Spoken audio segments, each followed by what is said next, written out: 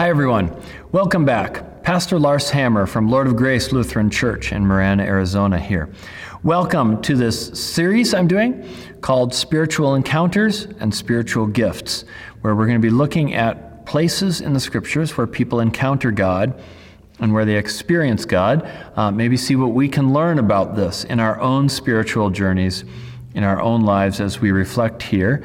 As COVID continues and we continue our isolation, I see this as an opportunity to maybe do some focusing on our own individual spiritual lives and look at how we can encounter God ourselves more closely, since it's harder for us to encounter God in worship and some of these other ways. So we are up to Exodus chapter 19 right now. So Moses is in the wilderness with the people. He's led them out of Egypt, and God has appeared to him, and Moses has been settling some issues.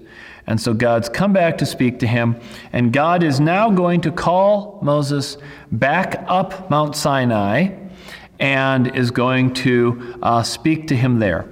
So I'm going to start out, I'm going to read the passage, then we'll walk through it a little bit.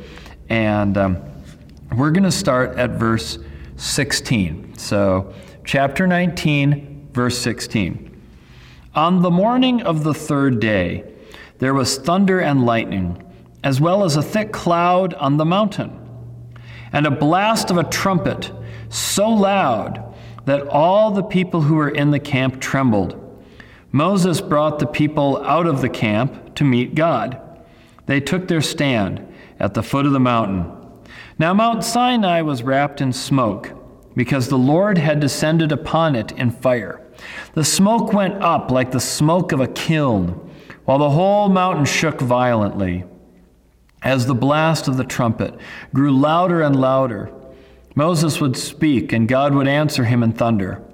When the Lord descended up Mount Sinai to the top of the mountain, the Lord summoned Moses to the top of the mountain, and Moses went up.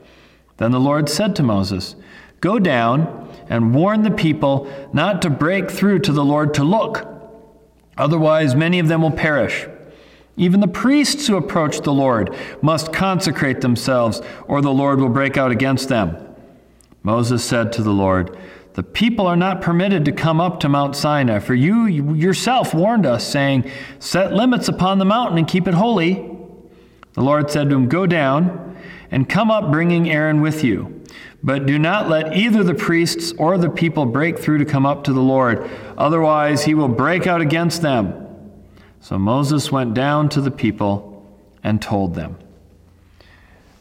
It's a great image that I love to draw, and I draw it in children's sermons, where you can just take out a whiteboard, just draw you draw a mountain, you draw your points. And you can draw a little triangle, and you can put a little Moses up there. And you can help explain how this idea of the cloud is. So first, God tells Moses, before coming up, set this boundary, don't let the people come up, make sure anyone who even gets close spends 2 whole days purifying themselves first, and then go up the mountain. And so then you got the mountain, and then what I usually do is take out the gray or the black marker, and then you draw this really dark cloud all around. And it's an interesting it's an interesting image, but it also works very much as a metaphor. So what is God saying here? Come up this mountain, and again, instead of coming up the mountain to get a great vista, that's what we always say, right? Oh, I stood on the mountain, and I looked around, and I saw this great vista, and it was so beautiful. I saw the work of God as I looked out upon the mountain. Therefore, I don't need to go to church. That's usually what you hear. For Moses, it's not go up to the mountain and enjoy the vista. It's go up to the mountain because the mountain is a separate place away from the camp and the mess and everything else that's going on with the people, away from your responsibilities, judging and leading and managing conflicts and all this kind of stuff. So the mountain is a place of separation, a place of going away. It's also a place of spiritual encounter. Not because God is physically closer to the top of the mountain, but because it is a special place that is away.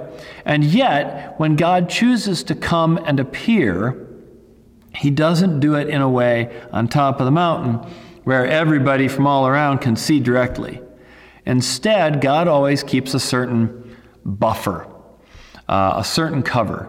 So the general public never sees God just face to face. In this case, the cover is smoke and cloud. So this big dark cloud, that's what I draw. You draw this big dark cloud around him and try to explain that God's awesome mystery, that God's presence, that to be in that presence requires you to be separate, but it also requires you to be in darkness. And it's not a silent darkness either, right? It's a cloud. There is thunder and lightning.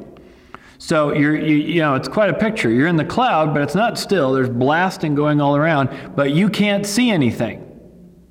You can't see anything. You don't even really know where you're going.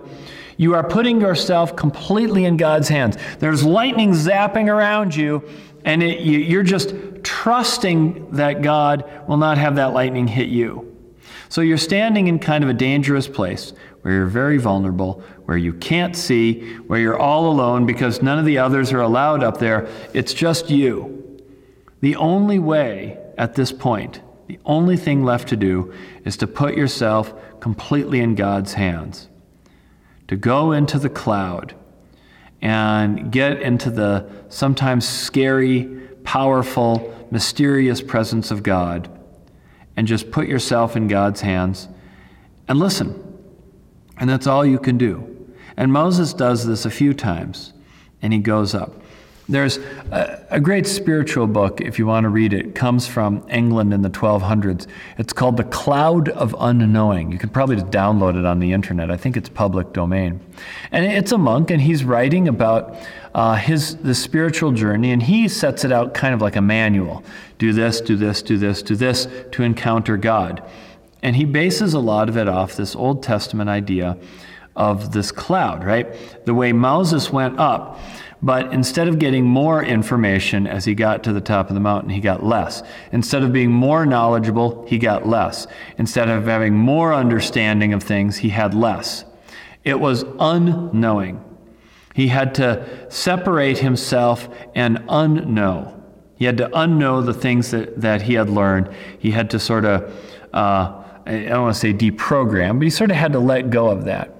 And what the monk is saying is the encounter with God involves us and requires us to sort of go into a place where we give up being the knowledgeable expert and instead put ourselves in a place of vulnerability and of listening and of openness to God's Spirit. And that can be both scary because of the lightning and the thunder, and humbling. But at the same time, it is a very awesome experience to be in the presence of God and to be open like that. But he says the path, again, is through unknowing, unlearning. And that's a really hard step, and it's not something that's easy for us to do. Letting go of what we know and what we think we know is really hard. And, this monk outlines it in a path, and many have over the years outlined processes that we can go through that are helpful. Think about this, say these prayers, spend this day meditating. And there's lots of sort of mystical manuals that have been written in Christianity throughout the ages. But the general idea is the similar kind of thing as what we see here in Moses. And so the story of Moses becomes in many ways a spiritual analogy, like I'm going up the mountain, but as I get higher on the mountain, I'm closer to God, but I'm less certain of who God is and what God wants. And there is a truth, too, that when we think we know, we can become more confident. When we know we don't know or admit we don't know, it's much more humbling. And it means we can learn more because we're open to learning. We're not closed off. We're not rigid and defensive.